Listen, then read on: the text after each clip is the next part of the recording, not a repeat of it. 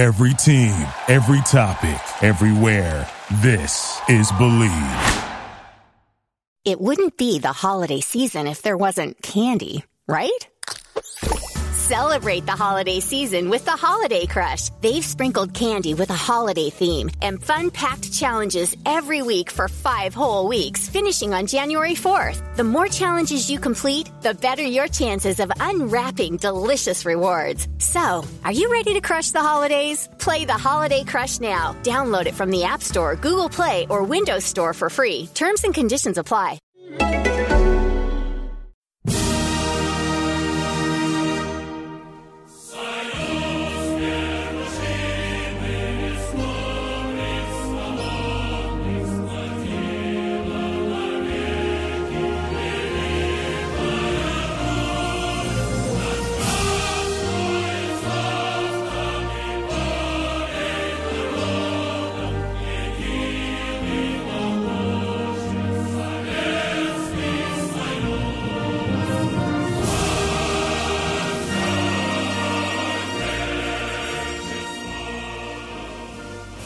Hello and welcome to the Football Grad podcast.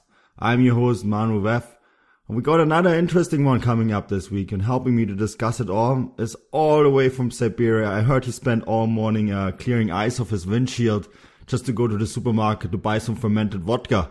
How's it going, Andrew? Yeah, great. Now I'm all warmed up because at least I've got the thought of not having to scrape ice for the rest of the day. But yeah, other than the ice scraping and the cold, the snow, something that you Canadians won't understand. Other than that, I'm fine. Yeah, we just won't get it here on the West Coast. It's a balmy 10 degrees this morning. Just wanted to let you know. And helping me to enjoy these. I did not want to know. No, you did not want to know. We're basically just hanging out on the beach all the time, right, Tim? I mean, it is the California of Canada.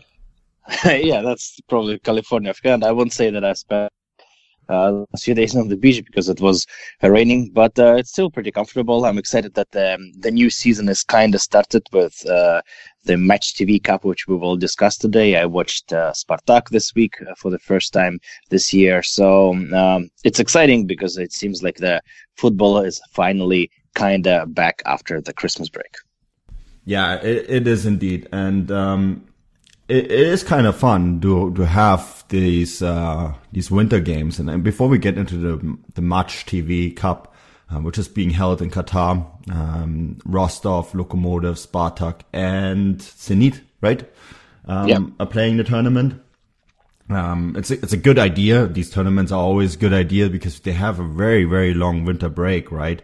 In Russia and a lot of these clubs. And this is something that I mentioned in an article I wrote. Basically, they have to play 2 legs of European football. This would be Zenit and Krasnodar before they even get to play a league game, right? So for Zenit, this tournament is absolutely crucial. But Tim, I don't know if you remember this tournament. Do you remember the Channel One Cup? Yeah, I do remember. I remember watching that tournament. Spartak, I remember that Spartak didn't do very well and that the Ukrainian clubs were very, very good. But I remember watching this tournament. And again, that was a great tournament because the top clubs played the competitive games. Fairly competitive. They didn't play against the Azerbaijan U21 team. They played against the actual strong opponents. And I think it was a good idea. And I think that this idea of this Match TV Cup is also a great idea. Yeah, I think so too. And the reason I'm mentioning this Channel One Cup is because I was looking at this Match TV and then I thought, okay, well, I remember this was the Channel One Cup was played in the early 2000s, right? And there was a lot of money on the line for it because they had this tournament in Israel where the two top teams from Russia would meet the two top teams from Ukraine. And it was all sponsored by Roman Abramovich. And in the second year, when the 2 Israeli teams joined, there was $8 million on the line for this, which is a lot of money, right, to win the tournament. And it was a resounding success. A lot of people watched it back in Russia, I guess, because of the nostalgia that was behind the tournament. So I had to write an article about it because it almost led to the reunification of the Russian and Ukrainian league back in the day. And that in itself, of course, that idea was buried, despite millions of Russians, 5 million Russians watched the Unified Cup in 2013 and 14. So despite all of that, of course, politics got in the way of that. So we don't want to talk too much about this. But Andrew, what's your impression of that the first round of the Match TV Cup? Oh, like you say, I think it's just I can't see many downsides to it. It's warm weather training. It's a little bit more competitive. Rostov's very, very, very close call at the end of a game against Spartak was interesting. Yonov getting a penalty in the last minute of normal time, and then up the other end, your boys nick it, Tim, and then of course you had Zenit crumbling against Lokomotiv. So, I mean, it's too early to read into it yet. But the fact that Zenit were humbled by, let's be perfectly honest, boys, a very ordinary Lokomotiv side. They've not performed anywhere near what they managed last season. I do think it's competitive enough to be interesting, those sort of results. And like you say, it's a useful bit of prize money on the line. Not as much as it used to be, but still, it's enough to cover costs and make the players feel a bit more worthwhile than hammering some Armenian second-tier side 50-0. So, and the fact that it's readily available as well on Match TV, on the regular terrestrial channels out here. So I don't know what the viewing figures are like, but I imagine they're actually pretty good because people will be missing Russian football, and it's the earliest chance, like you say, to get back into the swing of it. Yeah, Tim, what do you make of the first game? I mean, it's winter football, right? So it's all training football more or less. But what do you make of the first games? Yeah, it's still probably as a regular fan, it's not that interesting because really the team is just in building. But for the diehard fans and for people who really pay attention to the clubs, it's still very interesting. For me, it was very interesting to see a few new players. The tactical setup which Spartak will have obviously will be a little bit more focused on Spartak because I'm biased. But there was a few new players who played. Spartak purchased a new left back, Ayrton from Brazil, who is we already covered on this pod, and we were very, very accurate in our predictions. He's very good in going forward. He has a fantastic speed. He's very, very fast, and he looks like he's technical. He seems like he likes to dribble, and he's definitely an attacking left back, which is very interesting. I think he will be a good competition to Dmitry Kambarov. He is way more technical and faster than Dmitry Kambarov, but Dmitry Kambarov obviously has the experience, so I think that will be an interesting competition throughout the rest of the season. Also, the player who I was impressed the most was Ayaz Guliev, who actually transferred from Rostov this winter break. He is a Spartak Academy product. He was in Spartak from very, very young age, and he finished the academy. He played in the youth teams, but then he was transferred to Angers, and then loaned to Angers, and then transferred to Rostov fully just last season. He spent a very impressive first half of the season, and he was transferred back to Spartak. This because Spartak had a clause that he had a preferable amount, from what I understand, which is about $1 million, to buy him back in a certain period of time. And Ayaz Guliev was transferred back. He arrived at his home club, and obviously his salary also quadrupled from what I've heard. He was very, very impressive because he was very. The commentator of Match TV, he called him a vacuum cleaner because he was really getting all those balls which were like 50-50 balls, so were like. He was very, very productive in that sense, and I really liked his performance and his aggression, and this is what he's known for. I'm just thinking forward that if he will be playing along Fernando and Zobnin, Fernando who doesn't do that much of defensive work, Zobnin plays classic box-to-box, having a player of that caliber, of that type, will be very, very helpful for Fernando, who really pretty much orchestrates the whole game. And I'm very excited about his performance. And also I need to mention that Luis Adriano was just fantastic. He's just maestro. He played unbelievably. Just what an amazing player we're lucky to have. Those probably the three players who I was paying the close attention. Rostov was also very impressive. I really enjoyed their team. They played so many younger and new players, but it was the still same Rostov side which we saw in the first half of the season. It just shows the strength of Valery Karpin, that he built the team and he built the system, and even he replaces some of the players.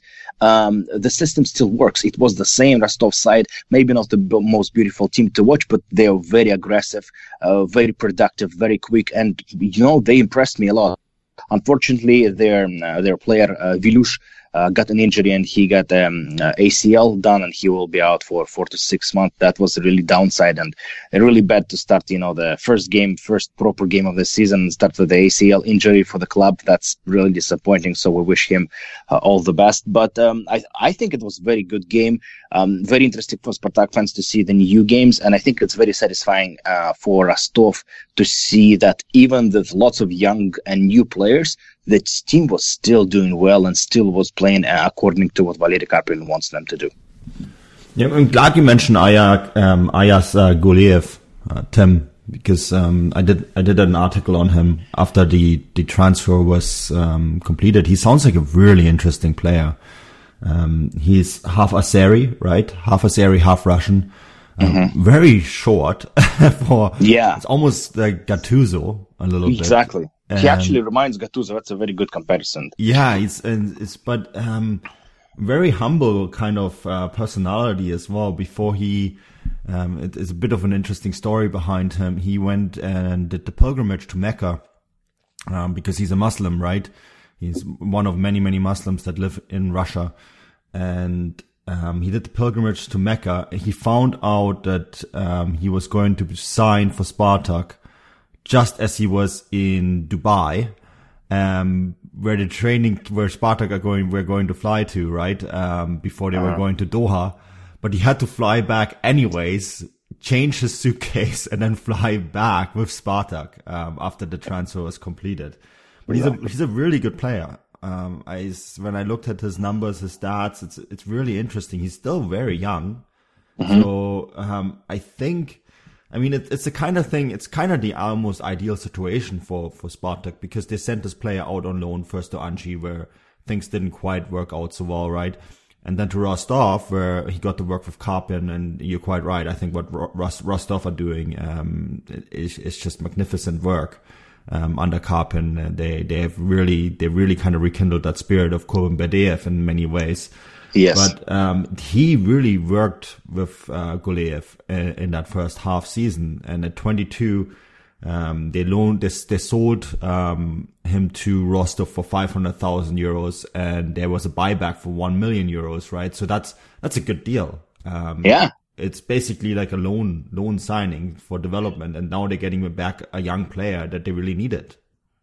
Yeah, Spartak actually started doing this They started doing this recently. Their players. We sold our player Pantileev, who was known for scoring crazy amount of free kicks in the FNL. He played for Spartak too. Now he's off to Rubin on a full contract, but again, Spartak has that buyback. So I think they're using the strategy wisely.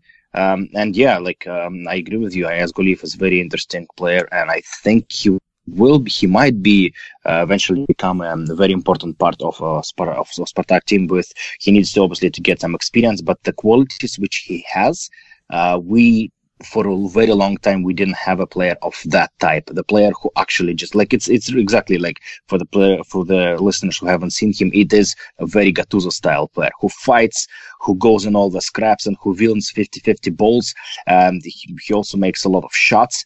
I think he is one of the top shooting players in the league per game. So you can see he's a fighter. And we have obviously Fernando, who is a beautiful orchestrator, Zoblin, who works hard, but we didn't have that type of player for a very long time. That's why I'm excited. Plus, he's Russian citizen, so that's a passport issue, and so not the issue, the passport benefits plus the potential place in the Russian national team. Yeah, he's a youth national team player as well for Russia. Despite his Azeri citizenship, he has declared himself for Russia. Just want to add that. And I think that's an interesting byline, because before the World Cup, I was told many times that the Russian national team, there were only Russians playing in there. And I said, like, no, wait. Look at the actual nationalities of some of the players playing for Russia. Yeah. It's a very multinational team. Only because every single name ends in off or F doesn't mean they're all the same. I think people forget how multinational of a country Russia is. So exactly. But Andrew, I want to bring you in here because Rostov, we all agree, fantastic work that they've done. There has been some rumors though about this is an Icelandic name, Sverrir Inge Ingason joining PAOK, right? That would be a massive loss for them. Oh, it would be huge. I mean, they've built quite a strong core of Icelandic players, and they look so solid at the back with their three at the back. Karpin has, like you guys said, he's done a really good job. Losing Gulyev, I think, is a huge loss for them, because I've been seriously impressed with him. I'd almost say he's been their most consistent performer, because they're not the most enterprising side going forward, but they rely on his energy just carrying the ball. He's such a direct runner. So losing him is a big blow, but to lose Ingerson at the back, you'd imagine that they are well prepared enough. They have a couple of senior pros who've been relegated to the youth team for, I haven't actually found out exactly why, but I'm assuming some sort of behavioural issue, because they played in the cup, but perhaps they will be promoted back to the senior side to replace him. But a lot of any transfer that goes out from Rostov, you imagine it's got to be partly to balance the books, because they perennially don't play their players on time. So I'm not entirely sure how strong their bargaining position is going to be if they sell Ingerson to PAOK, because PAOK will know. I think a lot of clubs will start cottoning on to the fact that Russian clubs actually don't have very good finances, so will accept low fees. But the talent is there. So, yeah, definitely a big loss, that one. But I'm not entirely sure how they will cope without him. Well, you know, and then, of course, you could also make the joke that they have the same owner. Rostov and PAOK. Yeah, I thought that was the connection. Yeah, this is, I mean, Ivan Savidis might be banned from attending football matches in Greece. That has not stopped him from hanging out with PAOK. There was recently a video of him welcoming all the PAOK players at the airport. And, he definitely he's definitely still around. So, and I mean, from what I understand, he's definitely still got his fingers in Rostov as well, right, Tim? At least he has the connection. He knows the people, because he is a very big and important businessman, or used to be in Rostov. So I'm pretty sure that the connection is still there, and especially footballing connections. Those the football world, especially in one city, is very very small. So I'm pretty sure that he knows the people who manage Rostov Football Club, and I'm pretty sure. So that's how that connection came about. Maybe maybe Savidis people talk to Rostov people, and this is how that comes about. But obviously, that's he's a good player, and that's, I'm not sure if this will be maybe financially step forward, or the club plays in Europe, so could be potentially good transfer. So we'll just wait. Yeah, definitely. I mean, again, this is another player that we've scouted on Footballgrad. Sverrir Inge Ingerson. It's a mouthful. I don't know how Greeks will handle that name. I'm pretty sure they will do a better job than I do. But I mean, yes, PAOK is a big club. I think people kind of underestimate how big of a club it is. I was very fortunate to visit our friend Thomas in May in Thessaloniki and go to one of the games and experience the atmosphere. And of course, we're going to have Thomas back at some point, because he's back in Greece, right? To work on football in Greece. And, I'll try to get him back, on a show here to talk to us about Greek football, the insanity that is Greek football, because that was one of our more famous podcasts. But yeah, speaking of insanity, so we have this Match TV Cup. It goes until January 29th. Is that right, Tim? The big clubs are going to compete in that. And then, what's going on for a team like Zenit and Spartak after that? What's going to happen after this Match TV Cup concludes? Because then you only have about another 2 weeks until European competitions start off, right? Yeah, like Spartak is not in the European competition, so our next game is the cup game against Ural, which will be in March. And excuse me.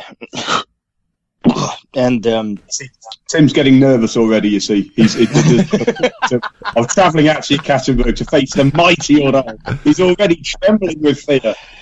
To be quite honest, you're absolutely correct, Andrew. I am very, very fearful, especially knowing that you might be around and your magical. I don't know. But back to the serious notes. After that, Spartak will go on a third training camp, and they will be getting ready for the cup game and then the league. Zenit schedule is slightly a little bit more busy because they qualified for the next round of Europa League, and they're playing against Fenerbahce team, which are not doing very well in the league. I was very surprised to see their position. They're pretty much fighting relegation for such a massive club. It is an interesting situation. So I'm not really sure what's going on there. But Europe is Europe, and Zenit still they have to get ready for that tie. You're absolutely right. It's a very unique situation for Russian clubs because they play two very key European matches before the league even starts. So it's you play one of the most important games of the season, the first playoff round of the European Cup, and this is your first official game. And if you take a look at the normal European leagues, when we watch the football in August or sometimes even in late July, it's not the same quality as in October, November. So obviously the teams are not 100% ready. So it is always challenging for the Russian clubs coming out of the out of the winter break into the European playoffs. So that's an extra challenge. But the Spartak and Zenit are playing this Friday a game, which I'm pretty sure will be a very feisty and fiery game because Zenit and Spartak never play quiet games. So that's something for the listeners to watch out. I think it will be a good game. Yeah, and I think if you're really interested in watching the Match TV Premier Cup, it's actually available worldwide on their official homepage. You can stream it. Yeah, because usually it's a licensing issue why you cannot watch games from abroad, right? But in this case, no one else will pick up the license, so you can just go on Match TV's homepage. Not exactly sure. Is it Match TV.ru? MatchTV.ru, yeah. Yeah, so if you're really interested in watching Russian teams battle it out in the desert in Qatar, I know at least one of our Footballgrad network listeners is doing so, then you can head over there and check it out. So, yeah, and actually the production is very good. Like I watched the first Spartak game, it was very good. In the pre-game, it was Yuri Semin and Andrei Yeshenko, so the player of Spartak and coach of Lokomotiv, were doing the interview. The whole production was very nice. It's very well done, so it's a pleasure to watch. So I highly recommend. No, Match TV is funded by Gazprom, so I don't think money is an issue. If you're the media arm of one of the world's largest oil and gas producers, then I think you can do pretty much whatever. But Tim, you already mentioned one of these issues, and this is a good time to mention another competition that is being played at this time of the year, because filling that gap, that really long winter gap with football, is very important. And I feel like we're almost like a broken record because every year we talk about this, right, Andrew, that this winter break really kills the teams in the post-Soviet space when it comes to the first round of European football to get over that hump. How many times have we seen Zenit fall in that first round? Simply because they're playing a team from Western Europe that's already had 5-6 competitive games under their belly. Even if they had come from a league like that has a winter break. Krasnodar, for example, is playing Bayer Leverkusen, right? The Bundesliga has a winter break, but the winter break ended last weekend, right? So they will have 3 or 4 games played when they face Krasnodar. It's a completely different story for them.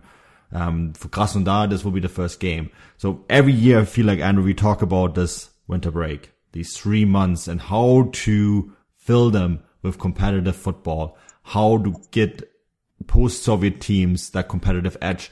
And every year you tell me about this FNL Cup, and every year we say we will do a podcast about it, and every year we didn't, and this year we actually will. So Andrew, the FNL Cup, tell us about it. What is it? Well, I mean, it's just pure coincidence that I happen to love it. The fact that Ural happened to be the 3-time winners, the record winners of this mighty historic competition. But no, in truth, it actually is. For all our slating of the organisation of Russian football, it's actually a very well-run little tournament because there are 16 teams. The FNL, as a division, has 20 teams. And the first year or 2 or 3 years, so it started about 8-9 years ago. In the first 2 or 3 years, it was simply the top 16 teams, 4 groups of 4. Top 2 go through, quarterfinal, semi-final, final, all in the same training camp facility in either Cyprus or Turkey. I think it's been held as well. Mm-hmm. In recent years, they've slightly updated the intake in that they have allowed 1 or 2 Premier League sides have played in it. A PFL, so a third tier team, is usually invited nowadays, and they have 2 or 3 international teams. So you have a team from Armenia, a team from Latvia, and it actually gives just that little bit of a mixed up feel to the friendlies, but with that familiarity that helps train teams up for the next part of the season. Now, the thing that makes it really interesting is this, that the group stages, like I said, there are 3 group stage games and potentially 6 games in total if you go all the way. So there's a lot of chance to trial not only your players coming back from injury, but at this tournament there are just an uncountable number of trialists that feature for the teams. In fact, you'll quite often see team sheets that will simply say player on trial. They won't actually know the name of the player themselves. So it gives the clubs a good chance to recruit, because this is really, guys, isn't it? This is the period when Russian clubs traditionally, in the past at least, have done the most business because it's the longest break. So I mean, the prize money is not very much, but enough to cover costs. Teams get some warm weather training with a bit of competition that makes it that bit more competitive. And it is actually a UEFA sanctioned tournament. It is recognised by UEFA, so it's gained enough traction, and the fact that it's lasted for 9 years. I know it doesn't sound like much, but we've seen previous incarnations of similar tournaments come up and then go away again, but this has lasted so far. So I'm looking forward to seeing Tyumen against Ural in the final. Draw on penalties, and they share the cup. Wait, what? I don't think it could really happen, but I can dream. Well, I wouldn't be surprised. I've heard of tournaments where that happens, where when you draw in the final, the cup gets shared. I'm not sure how you share a cup. I guess you take a massive axe to it and half it. I think that no, just give it to Andrew. Give it to Andrew. If Ural change playing in the final, I think they should give it just to Andrew so he can hold the cup at home and be kind of represented by both clubs. Andrew can be the trust fund of the FNL Cup. I want to talk about this year's edition a little bit, because it is an interesting lineup, Andrew. Because you mentioned, yes, there's a bunch of teams from the second division. There is one Ural, of course, the one team from the Premier League. I guess that's a way for them to beat up on a bunch of smaller opposition. Good for them. Then there's Punik Yerevan, good Armenian side. If you don't know who they are, that's fine. We have lots of articles on them because we have a correspondent from Armenia. Levadia from Estonia, Riga FC from Latvia. Spartak 2. Spartak 2. So that's really good for youth development, and Krasnodar too. So you will see some good Krasnodar prospects in that too. Our friends from Kursk, almost Russian Cup winners last year, and Murom Now, I had to look that place up because I really didn't know where it was. It's in the Vladimir Oblast. It has some very important Orthodox churches, apparently. It's part of the UNESCO Golden Ring Heritage. So apparently they have a football club. But, I mean, the reason I love this lineup is it's almost a bit like that old CIS Cup, Andrew. You know, it's international. It's competitive. There's 4 groups. They're doing it in 4 groups this year. There's lots of games. I mean, this makes so much sense. It's almost frightening. Well, you know, it does. And I think something like this should be extended in the future, really, to the Premier League. Really, this Match TV Cup that we mentioned before could potentially be a starting point. I don't see any reason why they shouldn't throw a bit more money behind it, get more of the teams out there, and actually genuinely try and build, you know, a suitable level of importance behind it. Because there's nothing worse than treading water for 3 months. You know, the teams need a break. Winter breaks, in my view, are a good thing. They're positive. Yeah. Let the players unwind, recover from injuries, etc. But you do need to get back into competitive football sooner rather than later. Otherwise, it really is quite a bizarre second part of a season if you've got that teams just struggling to catch up when they're already in competitive football. So, I think for anybody who's sort of a casual observer of Russian football or wants an excuse to get into it, there are so many reasons why this particular lineup is good. You've got Krasnodar Dubal. These are effectively the boys who drew 0-0 with Real Madrid in the UEFA Youth League last year. And they're tearing up second tier at the moment.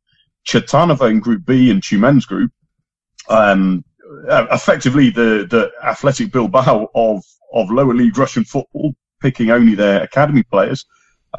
2 of whom have gone to your club, I believe, Tim. Two. Yeah. Both made debut yesterday.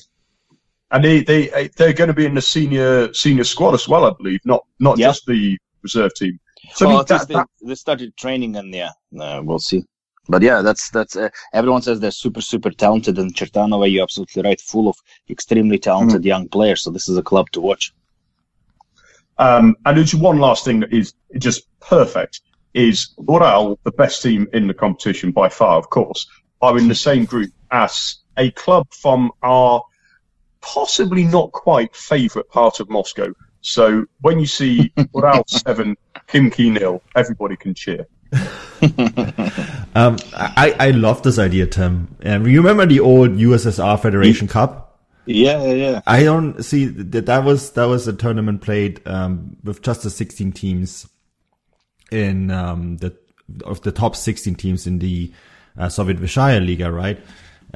Sort of like the League Cup in England. Now, this is what I think. The Match TV Cup is, of course, a good precursor to this. The FNL Cup for me, why not? 3 months is a long enough time to do this. Fly all these Russian teams to Qatar or somewhere in the Middle East or Israel, where there's lots of Russians living, right? And play a League Cup. Yeah, that's a good idea, but I think it slightly comes down to the money in terms of just where clubs train, because as we know, for example, Angers, they don't have they have financial issues, and I think they chose a fairly cheaper training camp, and I think that goes to a few clubs which cannot afford to luxury Qatar circumstances. For clubs like Zenit, Spartak, Rostov, and Lokomotiv, it's not an issue, but I think that not every single club will be able to afford a place, and vice versa. Spartak not gonna go to train in Turkey and Antalya, so I think it's kind of like just comes down again, as always, to money. But the idea is good. I don't think maybe all 16 clubs, but if they extend it to, let's say, 8, that will be good as well, because there's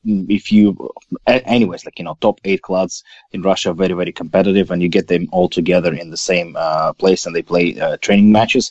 It's like Andrew said, it's way better than winning 50-0 against the 7th tier Armenian side. And I mean, you could always invite some other teams, like a couple local clubs, right? To get into that Qatari money.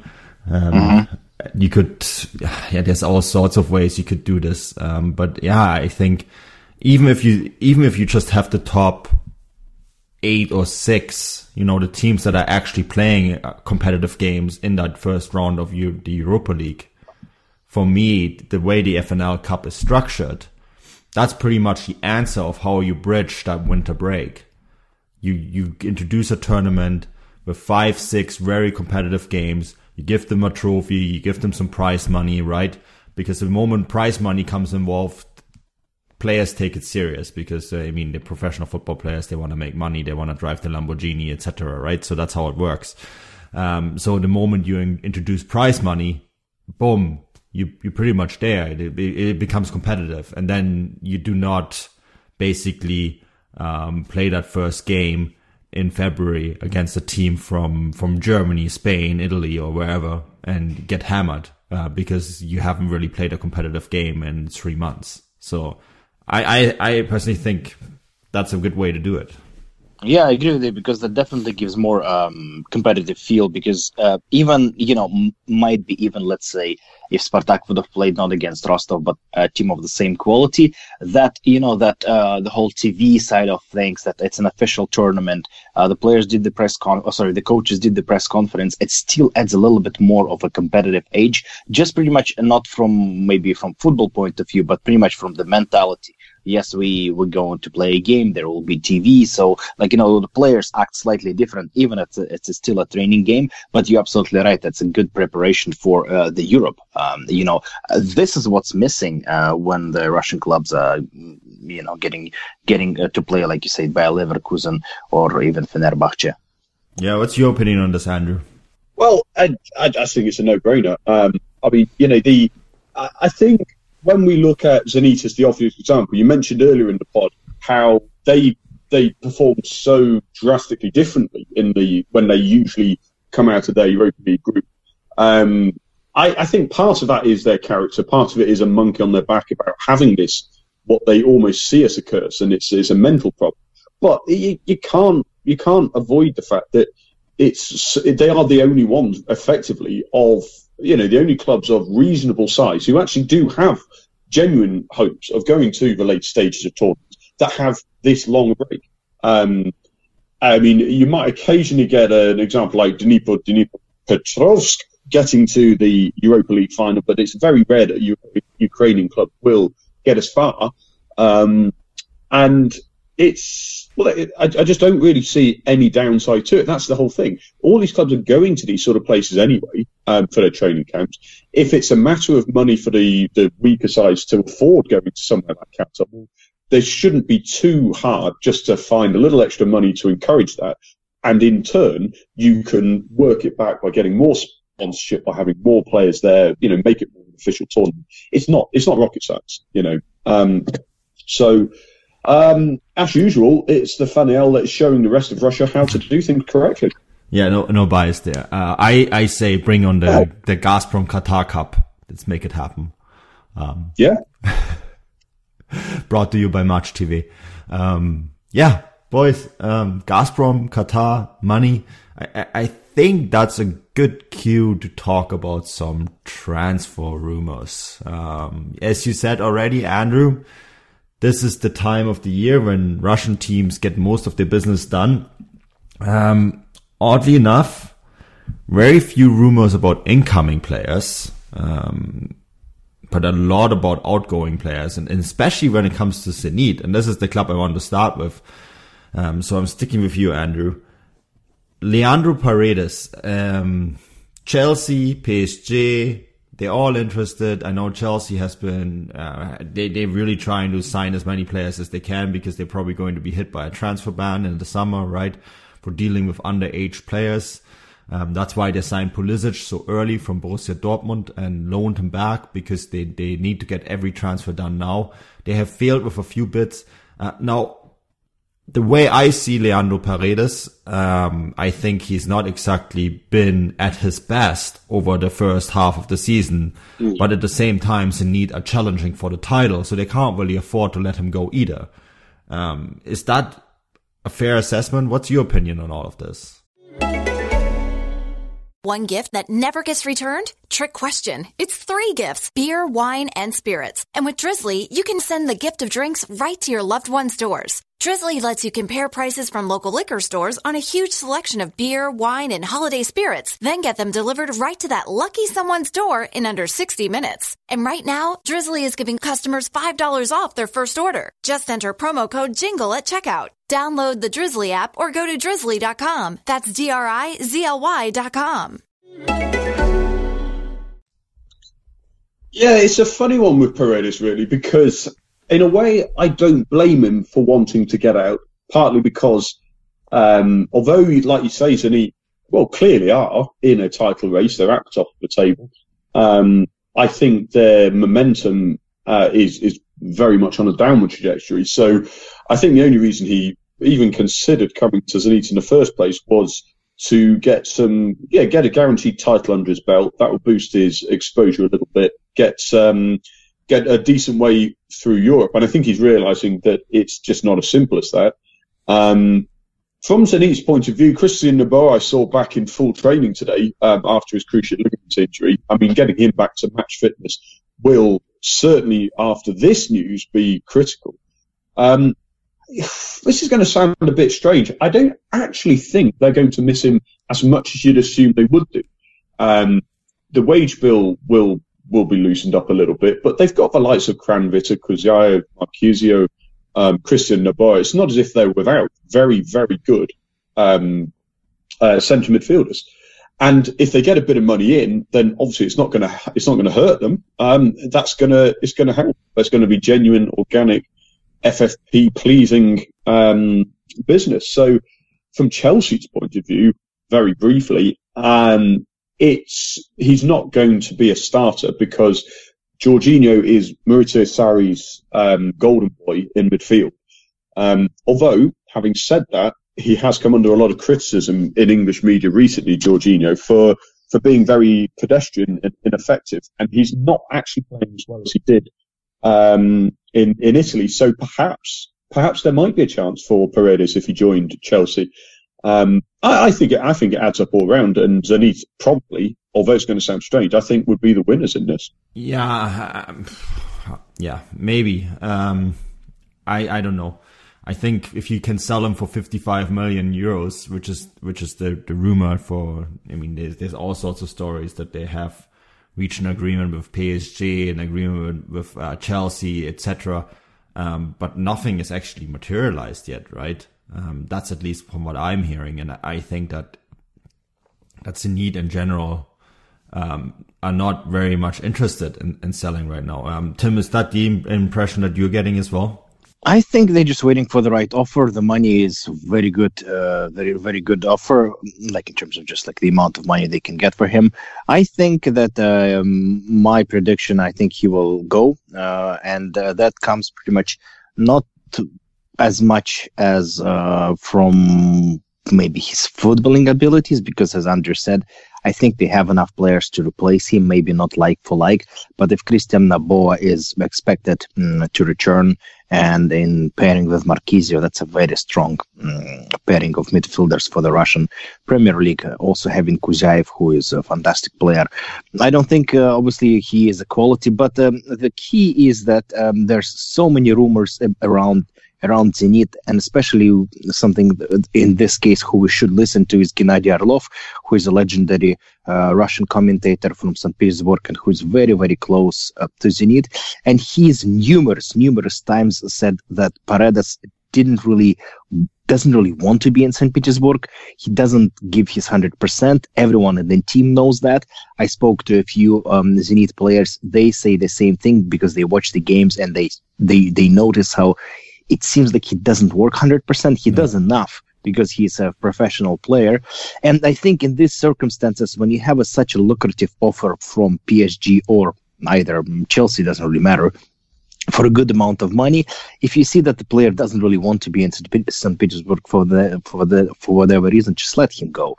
Make good money and just offload the player And we already heard a few rumors, incoming rumors for Zenit. Acuna from Sporting Lisbon, they were also fishing for Skopintsov, for Rostov. So that money will be used effectively. And we also have to look how does it work with football fair play. But in my opinion, Paredes will be gone. I think they will reach agreement with either club for a good amount of money. And I think it will be best for Paredes because he will go to top European club. It will be better for Zenit because they will offload the player who doesn't want to be there.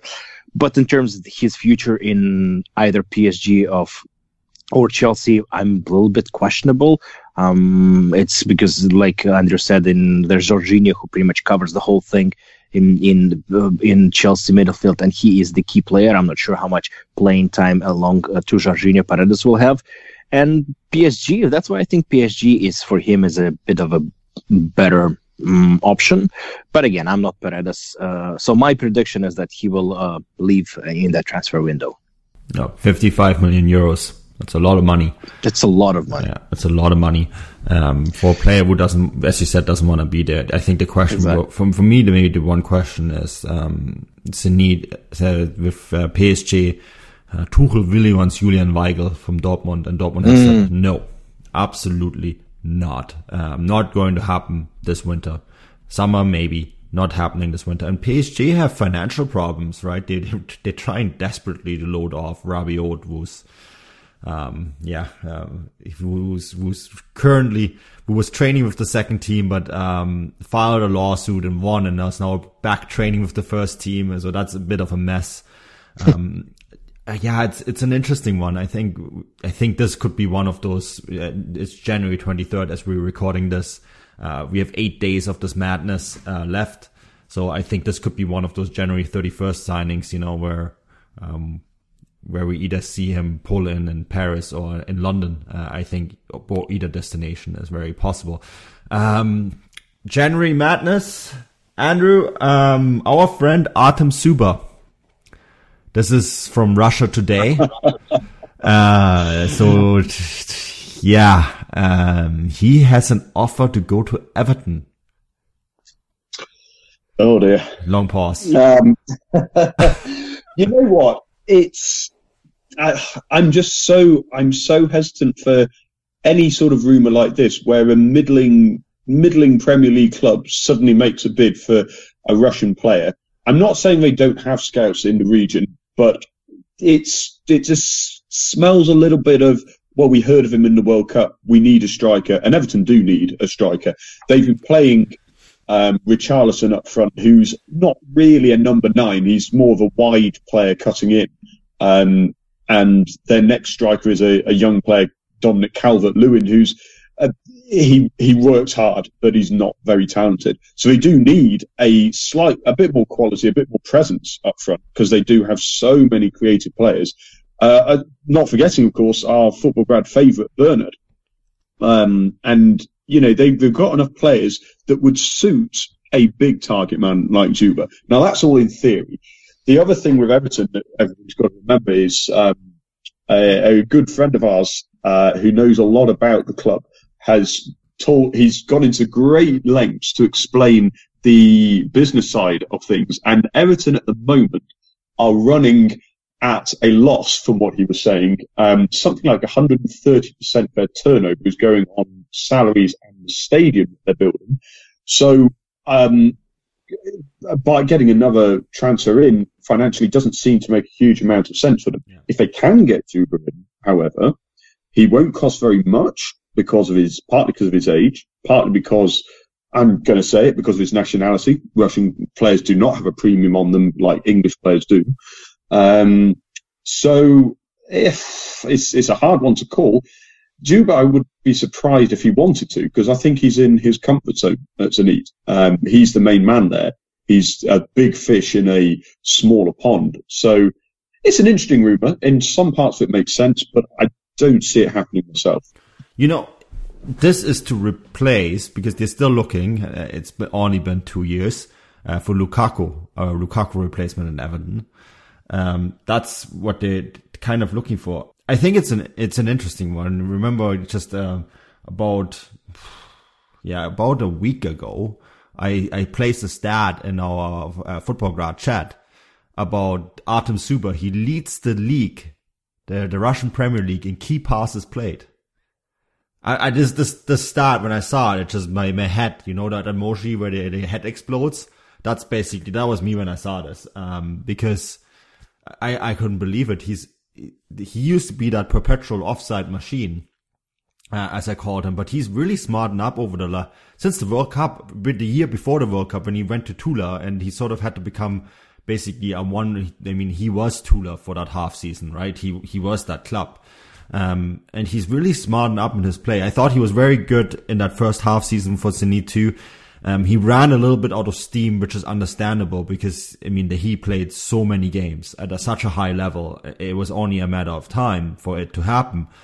But I think he's such an interesting one because now he's 30, right? 30 nowadays is an age where footballers are beyond their peak. But I feel like he's just peaked now. We're getting the best out of him now. He's a little bit, oh my God, this is a really weird comparison. I'm not saying he is like Zlatan Ibrahimovic. I said it is like Zlatan Ibrahimovic. Because Zlatan Ibrahimovic didn't really peak until his 30s either.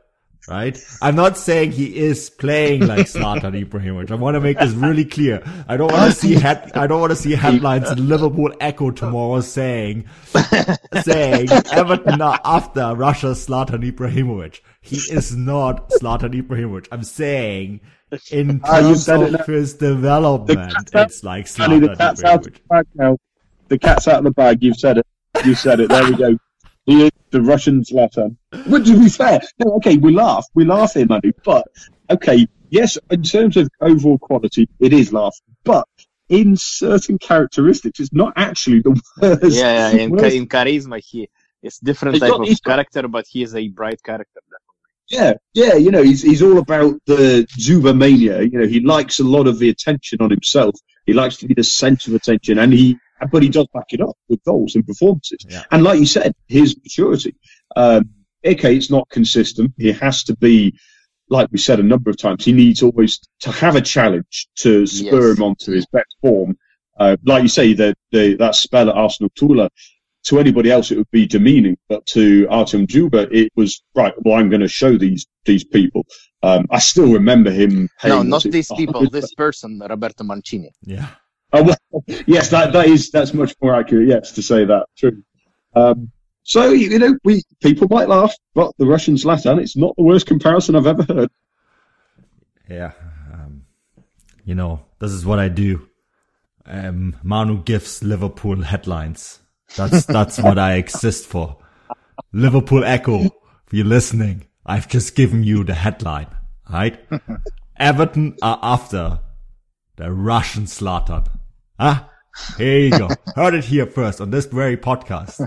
Liverpool listening, I give it to you. It's a present. Yeah.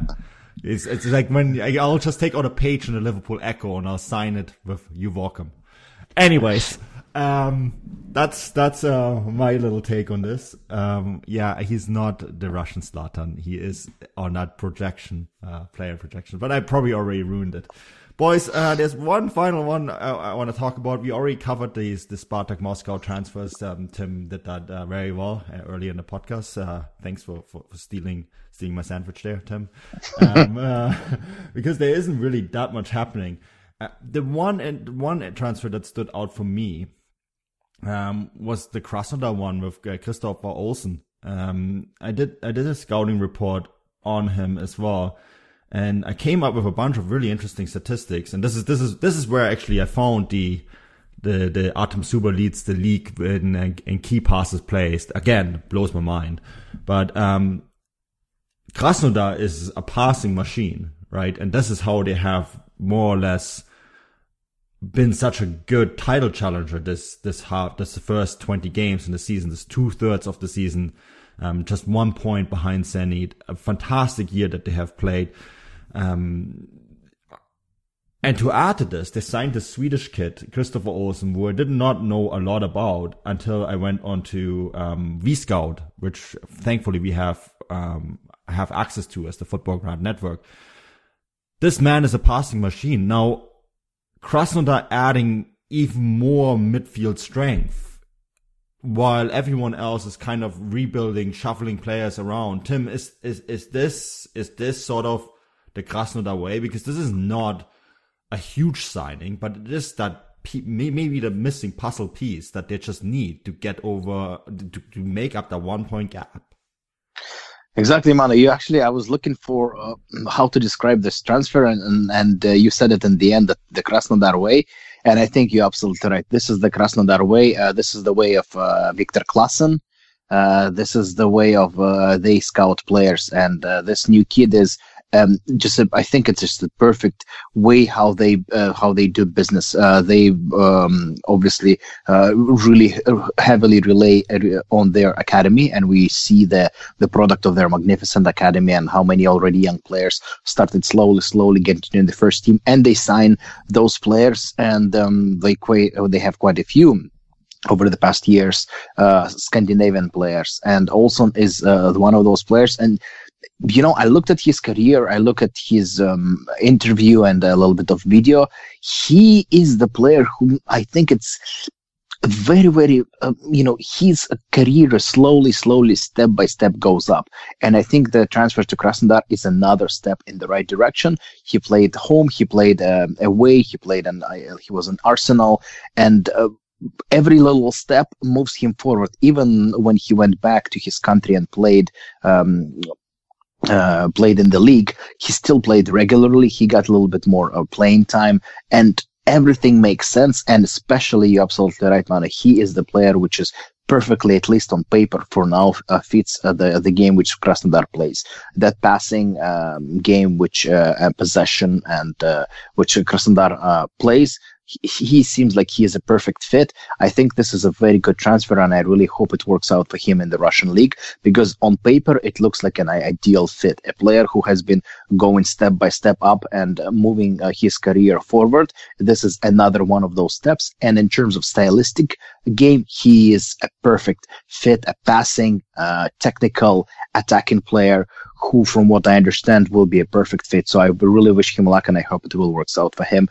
I think we should be paying attention for the rest of the season, and I think he has a chance of becoming a crucial player for Krasnodar in the years to come.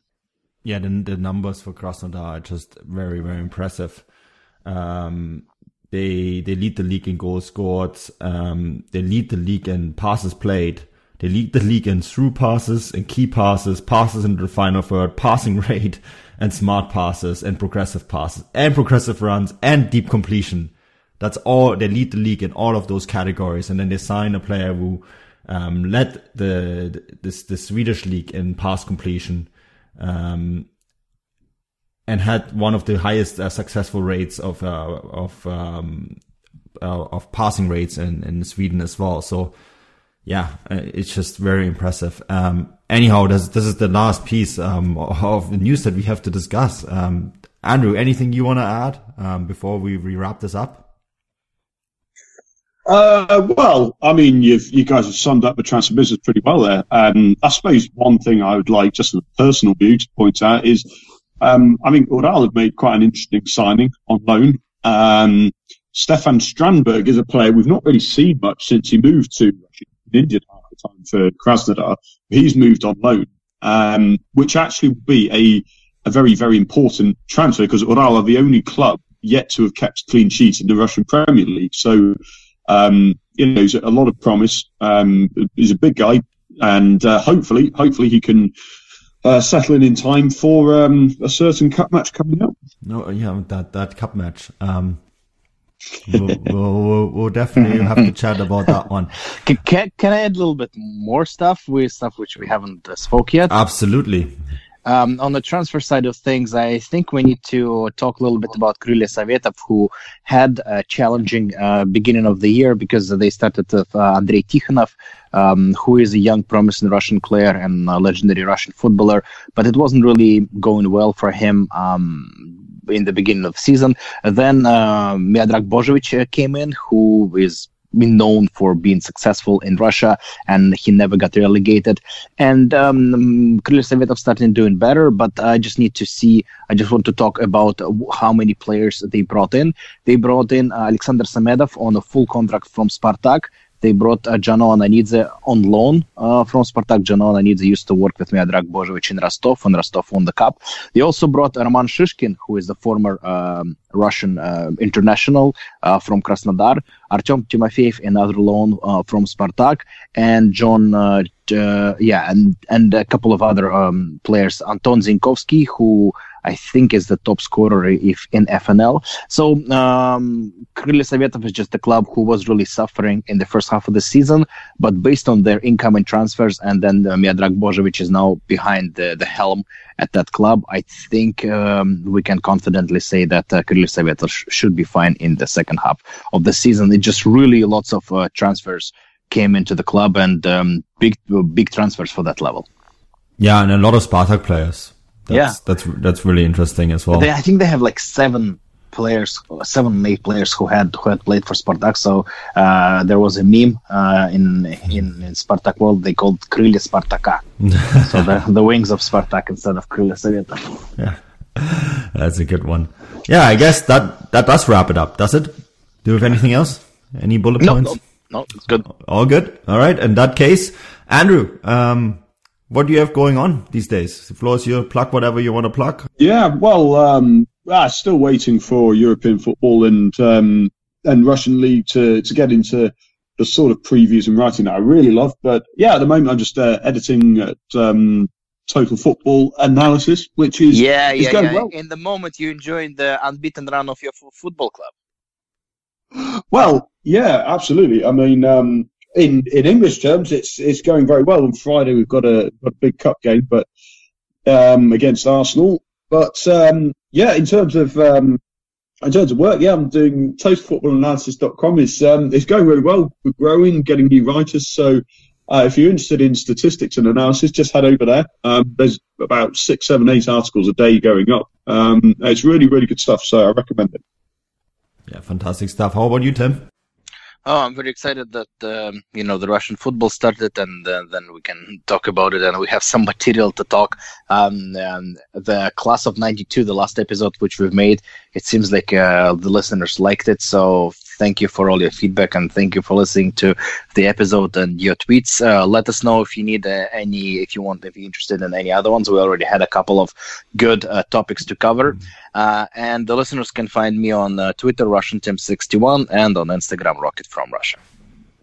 Yeah, there's been some excellent feedback. We got at least 3 suggestions of historical podcasts. So I promise we'll get through them one by one and do our best to cover it all. So that's all in the pipeline. You can find this podcast and all the other podcasts that we do on @FootballGrad Live on Twitter. You can follow me @ManuelWeff. I do all sorts of stuff. I write for Forbes on the Bundesliga. I cover Major League Soccer and all the North Americans abroad for Pro Soccer USA. And then, of course, I'm the editor-in-chief of the Football Grad Network. So you can find me @ManuelWeff. That does it for this week. We will be back next week. Until then, do svidaniya.